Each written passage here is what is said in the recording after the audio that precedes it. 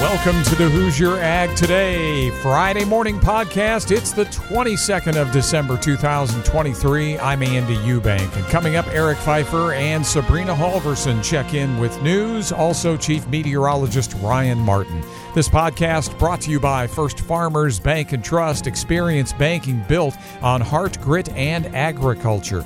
Visit ffbt.com and stop by your local branch to talk about your ag operation today.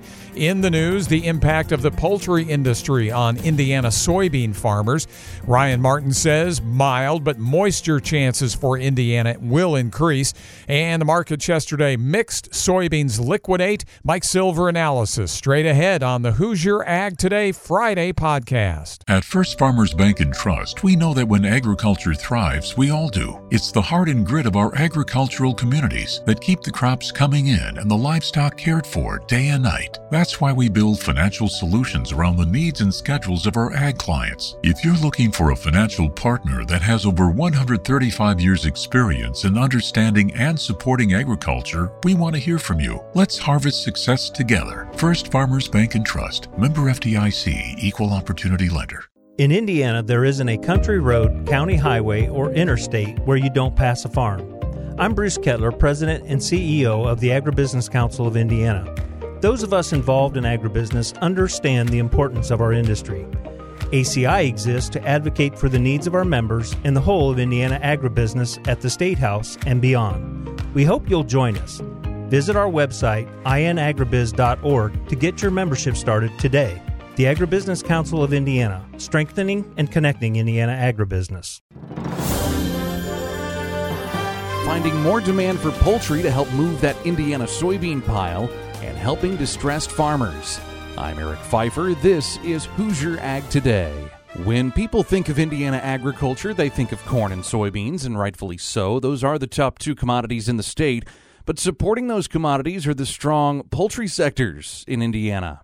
Indiana is number 1 in the country in duck production, number 2 in total eggs produced, and number 4 in turkeys raised. There's no secret that the majority of soybeans in Indiana goes to poultry. That's Tom Griffiths, who farms in northeast Indiana's Noble County. He was one of the Indiana soybean farmers who I spent time with in Panama this week as we traveled the Panama Canal. While there, we also heard from many partner organizations that the Indiana Soybean Alliance helps fund to increase demand for soy. One of those organizations was the USA Poultry and Ag Export Council, or USAPEC. This is one of those opportunities for us to build these markets in Latin America, to move some of that product through and to move some of our commodities through a value-added product like poultry. Griffiths provides a mental visual for farmers that really shows the importance of poultry to Indiana soybean farmers. If you're running a 30-foot grain head, over 20 foot of that goes to poultry. If you carry 1,000 bushel on one of your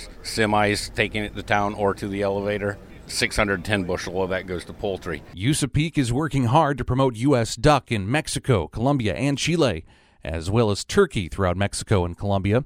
Griffith says the work USAPEC is doing there is critical, as poultry export numbers are down in the region. And that's because of inflation, high path avian influenza, and we still haven't recovered from COVID. So not only do we need to build those back up to 2019 levels, we need to increase them to get rid of some of the supply we have there in the United States. USAPEC is just one of the many organizations that Indiana soybean farmers help fund projects for through the Indiana Soybean Alliance, ultimately working to create more soybean demand. ISA says that for every dollar spent, the Indiana soybean checkoff returns over $12 back to the farm. Be sure to check out the upcoming Big Iron online auction on Thursday, December 28th, featuring Co-Alliance. There are plenty of well-maintained pieces of equipment up for bid at multiple locations in Indiana and Ohio, including a 2013 Case IH Patriot 4430 self-propelled sprayer, a 2012 John Deere 4940 self-propelled sprayer, a 2006 Terragator 8103 floater chemical applicator, and much more. No reserves, and all items are lien-free, so register and place your bid today at bigiron.com. USDA has programs available to help distressed borrowers with FSA loans, but you need to act fast. Sabrina Halvorson is here to tell you more. The deadline is fast approaching for farmers who have done everything they can and simply remain behind on their loans. The Inflation Reduction Act provided $3.1 billion for USDA to provide relief for distressed borrowers with certain Farm Service Agency direct and guaranteed loans, and to expedite assistance for those whose agricultural operations are at financial risk. But USDA Deputy Secretary Social Torres Small warns the deadline is in less than 2 weeks. Recently, we put out $1.8 billion in loan assistance, and those have been automatic assistance that credits to their account. But now we're working to provide assistance for folks who did everything they could to pay off those loans. And there's a due date that's coming up December 31st, so folks can apply to let us know if they did take out those extraordinary measures. For more information, visit our website at HoosierAgToday.com. I'm Sabrina Halvorson. All right, Sabrina, thanks. And from all of us here, Gary, Andy, CJ, Ryan, Sabrina, Molly, Elise, Kathleen, Lori, Beth, and me, we want to wish you a very Merry Christmas from Hoosier Ag Today, Indiana's Farm Network. Let's face it, operating a farm isn't going to get any less expensive this year. That's why an operating loan from Farm Credit Mid-America is built to give you more cash back and more flexibility in how you are able to manage your funds. Learn more at fcma.com/operating and get an operating loan that pays you back. Loan subject to credit approval. Additional terms and conditions may apply. Farm Credit Mid-America is an equal opportunity lender. I'm Chief Meteorologist Ryan Martin with Hoosier Ag Today's Indiana Farm Forecast. We've got a very mild forecast as we head into the holiday weekend, but it's also somewhat of a wet forecast. Here for your Friday, clouds are increasing and we're going to be seeing some hit and miss scattered shower activity develop late this afternoon. The moisture really ramps up overnight tonight and through tomorrow morning to midday. At this point, I'm looking for anywhere from a few hundredths to probably 4 or 5 tenths over the northern part of Indiana, but I'm not going to rule out moisture anywhere. Coverage will end up being about 60 to 70% of the state. This moisture kicks out by Saturday mid to late afternoon. We clear out overnight Saturday night, and I think for your Sunday, Christmas Eve, we have a mix of clouds and sunshine, and we should be dry all the way through. Speaking of dry, we start Christmas Day dry, even seeing some sunshine in here with some mild air, but rains to start to push into southwestern Indiana, probably toward midday, and then the moisture continues to rotate through the state through the rest of the afternoon, the overnight, and through Tuesday. Big circulation, but the low seems to want to stay farther west over portions of Kansas, eastern Nebraska, Iowa. So we're going to be getting waves of moisture circulate around the low, but not a direct hit from the low. So on again, off again moisture from Monday afternoon, Christmas afternoon through Monday night through Tuesday.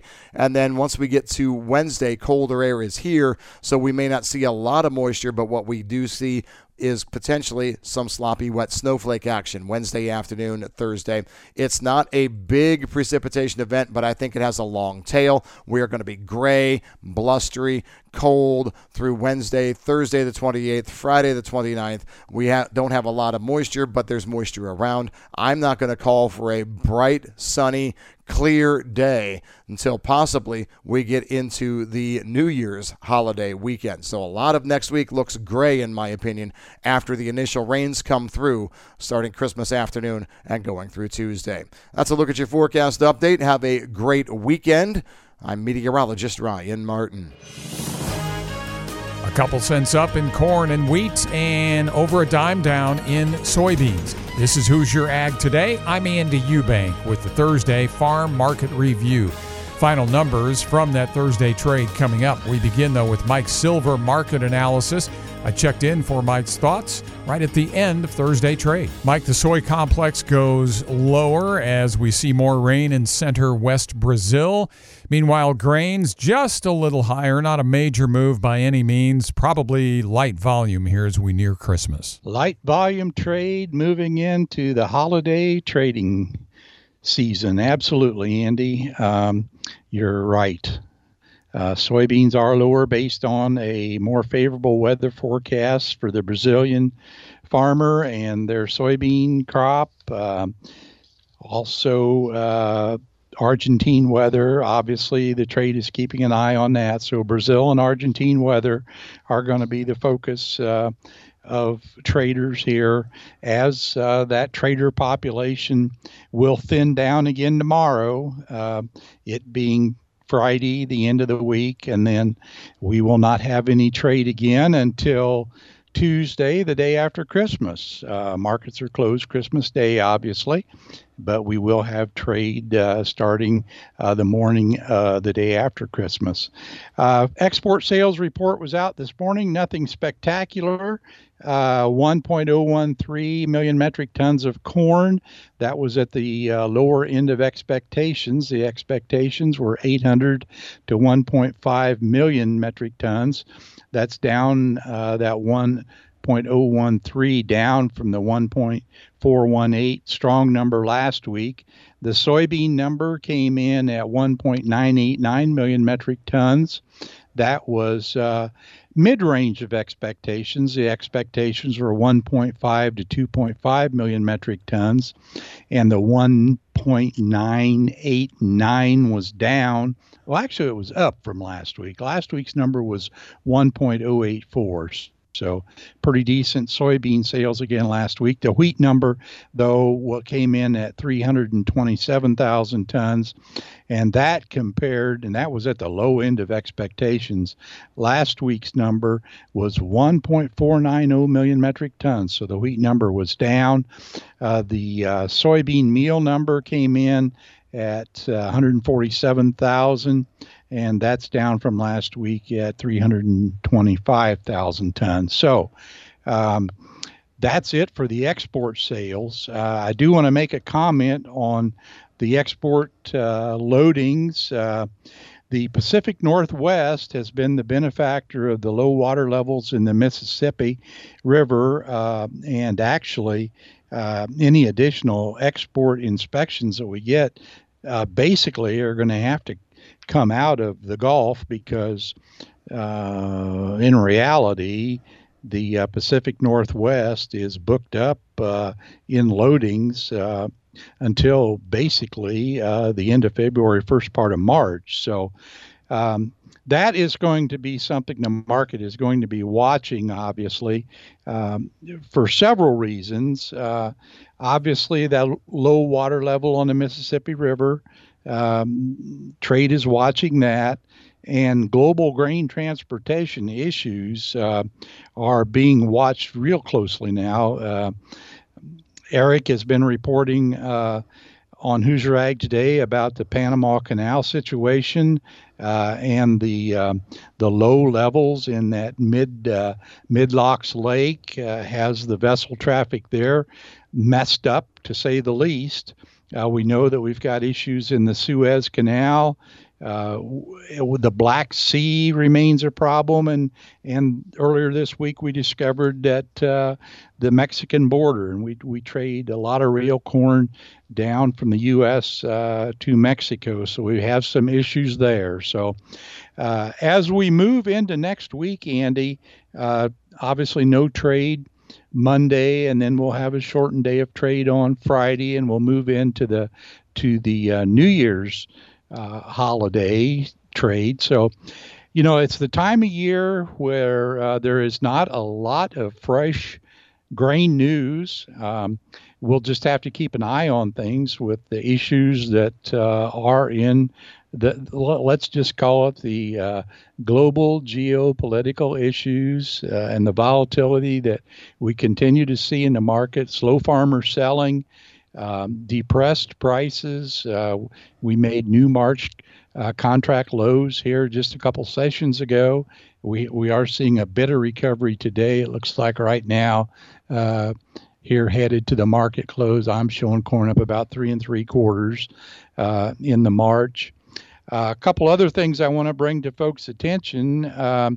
Next week we will need, for those folks that have soybeans on basis contracts, we'll either need to get some pricing done on those basis contracts that are versus January futures, or roll those futures reference prices and adjust that basis to the March. So folks are going to have some decisions to make on their basis beans here next week. So we need to stay in touch with folks. If anyone has questions, give myself or my colleagues at Kokomo Grain a call, and we'll be happy to discuss your position. And of course, last day for checks at the Kokomo grain facilities is noon on the 29th of December. And then a lot of folks are going to be waiting for the first business day in January to get their crop proceeds that they have deferred that payment until January of 24. So if anyone has any questions, Andy, I invite them to contact us. Contact me, contact my colleagues at any of our Kokomo grain locations. Stay attuned to the market. Enjoy Christmas with your family and have a safe holiday. Mike, Merry Christmas to you and your family and everyone there at the family of Kokomo Grain. Andy, same to you and your family, and Merry Christmas. Mike Silver, Kokomo Grain. The number there is 800-666-0613. Settlements now from Thursday trade up 2 3/4 on both March and May corn contracts. March 472.5. May settles at 485 1/4. January beans 11 cents lower and now under $13, $12.97 1/4. March ends at $13.01 3/4, 14 cents lower. March wheat up 2.5 cents at $6.12 1/2. And the meats mostly lower. February live cattle 168.67 down 162, and February lean hogs up 42 at 70.65. Some of the deferred contracts did work lower. I'm Andy Eubank with the Thursday Market Review. This is Hoosier Ag Today, Indiana's leading farm radio network.